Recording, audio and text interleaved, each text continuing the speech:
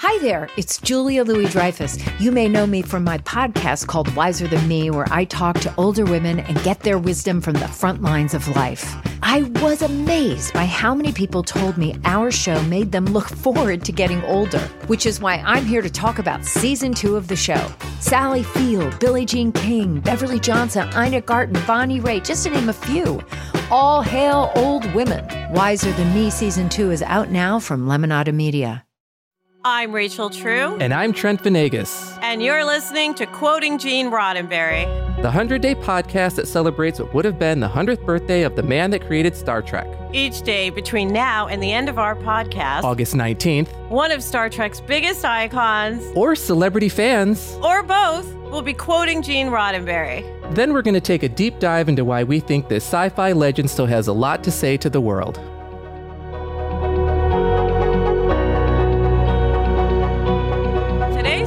Is brought to you by Star Trek crew member Wilson Cruz. Star Trek came at a time of Martin Luther King Jr.'s most critical marches in the South, during which Star Trek was making the statement that we must learn to value the difference we find in other people.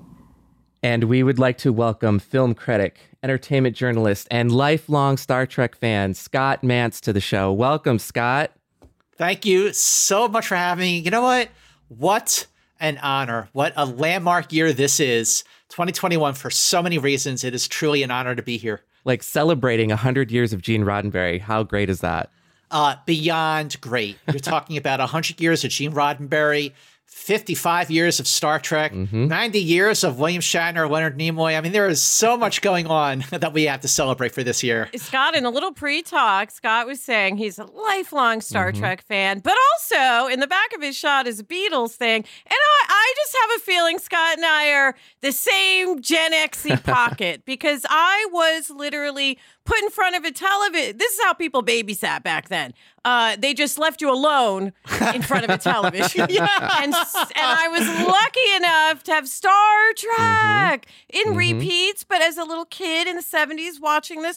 So I want to throw it to Scott and say, what do you think about this quote? Okay, well, this quote is really beautiful.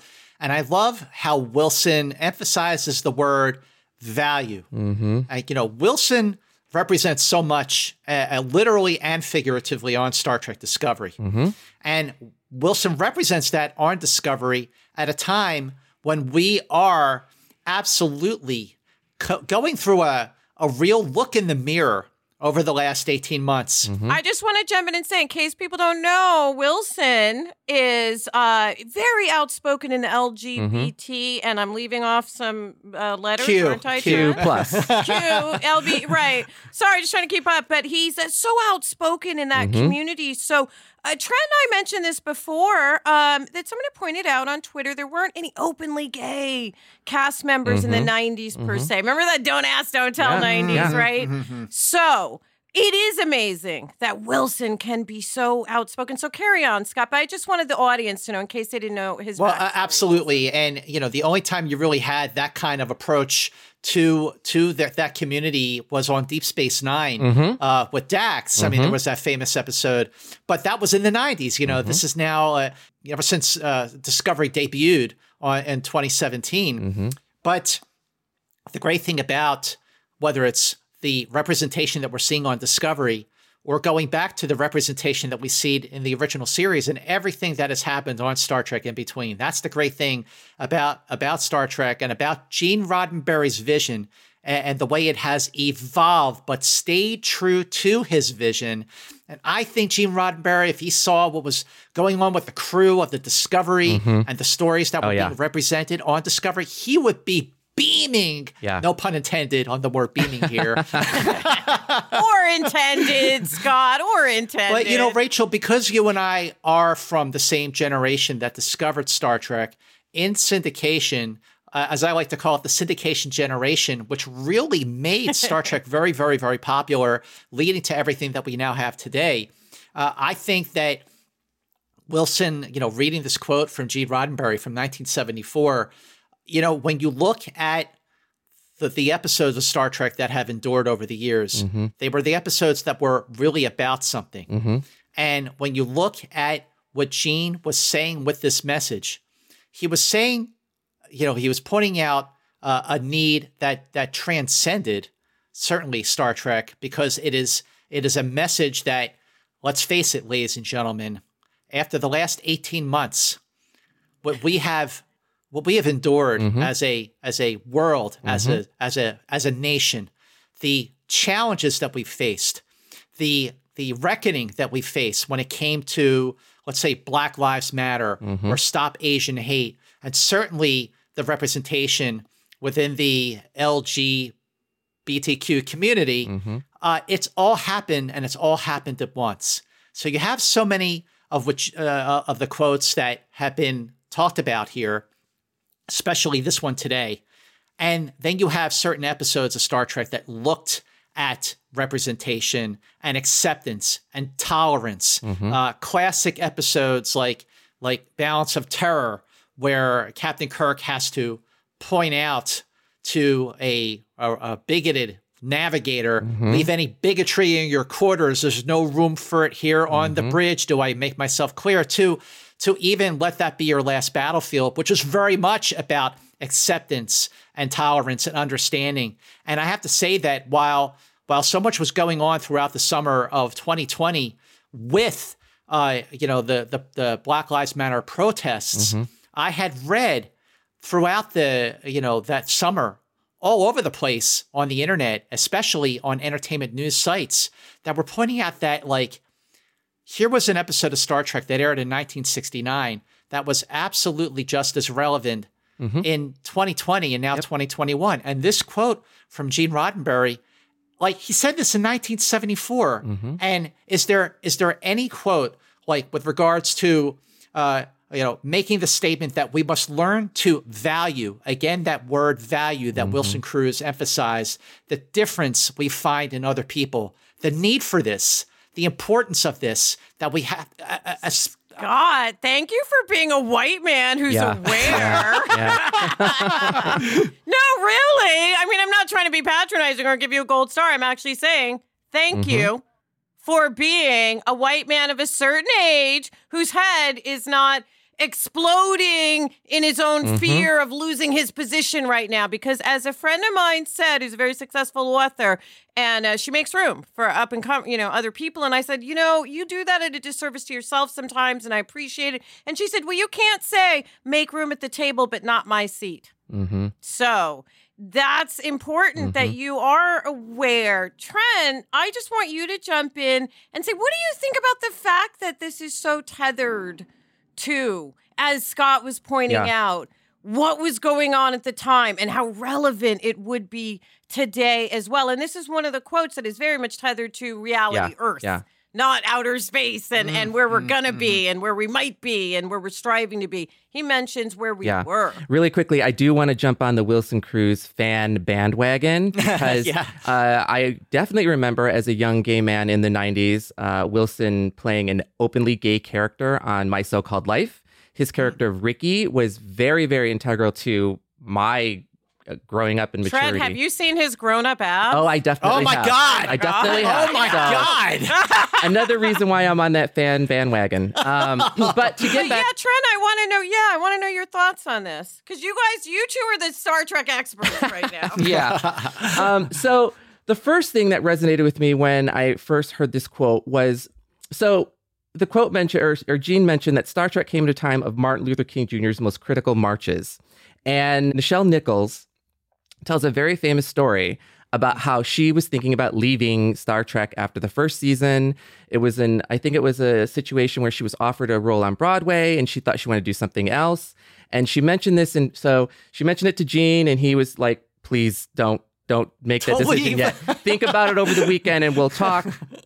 Over that weekend, she actually ran into Martin Luther King Jr. at an event, I believe, here in Los Angeles. And she mentioned in passing that she thought that she was leaving the show, and he was like, you cannot leave this show.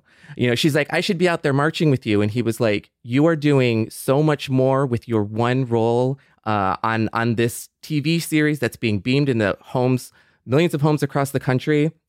And she talks about the fact that he said to her, you cannot and must not Don't you realize how important your presence, your character is? Don't you see? This is not a black role. This is not a female role. You have the first non-stereotypical role on television, male or female. You have broken ground.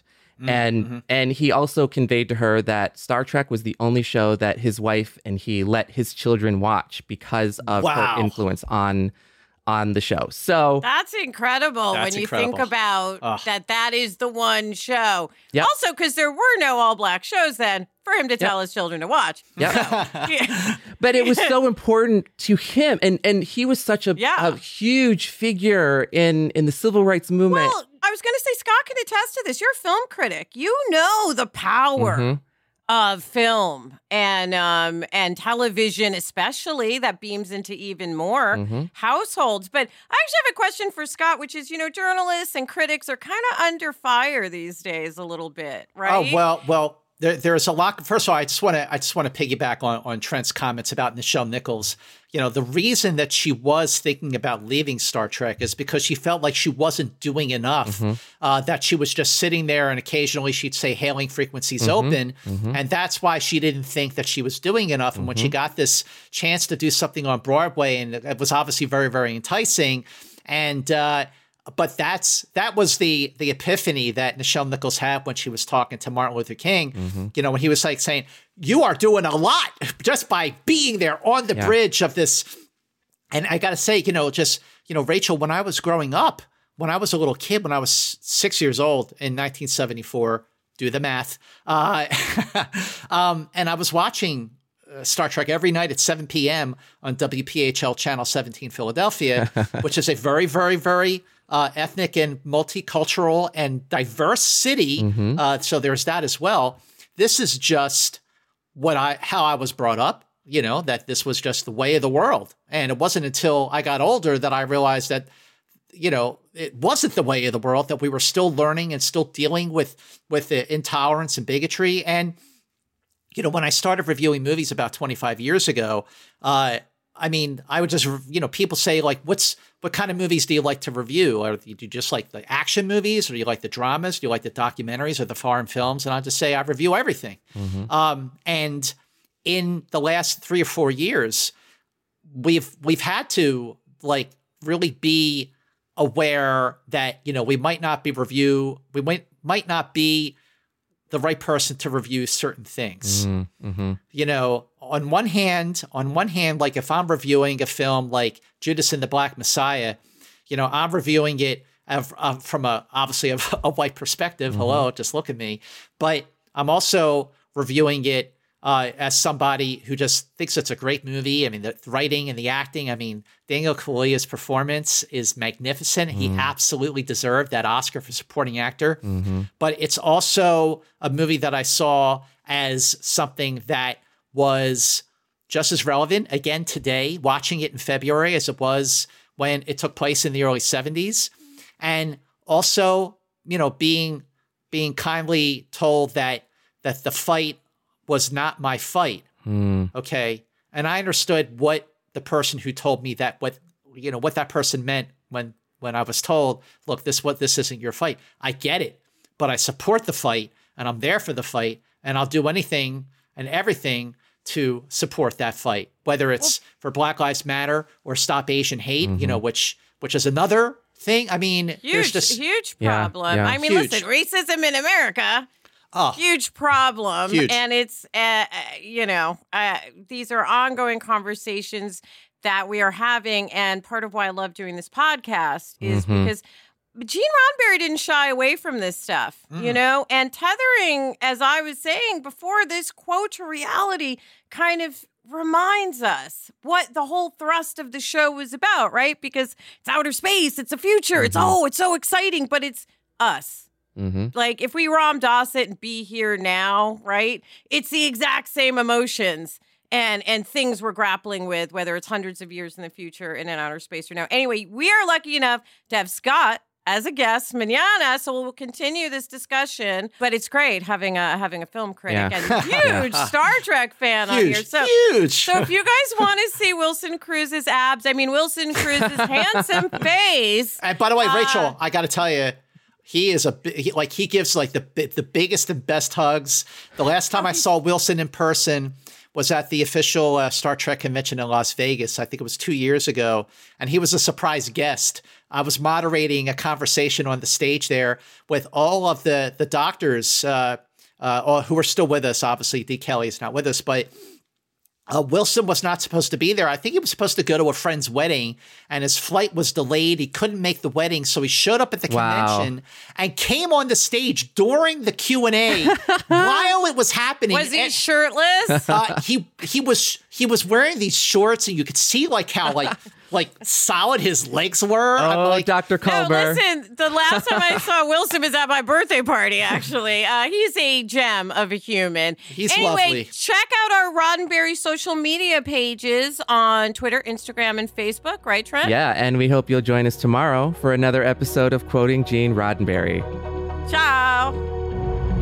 Thanks for joining us for another episode of Quoting Gene Roddenberry. We'd love to hear your thoughts on today's quote, so tweet us, post us, DM us, whatever. We're at Roddenberry on Twitter and Facebook, and at Roddenberry Official on Instagram. Quoting Gene Roddenberry is a Roddenberry podcast hosted by me, Rachel True. And me, Trent Venegas. Producing are Claire Kramer and Kelsey Goldberg, with executive producers Trevor Roth and Rod Roddenberry. Engineering and editing are provided by Elizabeth Joy Wyndham. And special thanks to all those who were kind enough to read a quote and give a voice to Gene Roddenberry's everlasting words. Live long and prosper.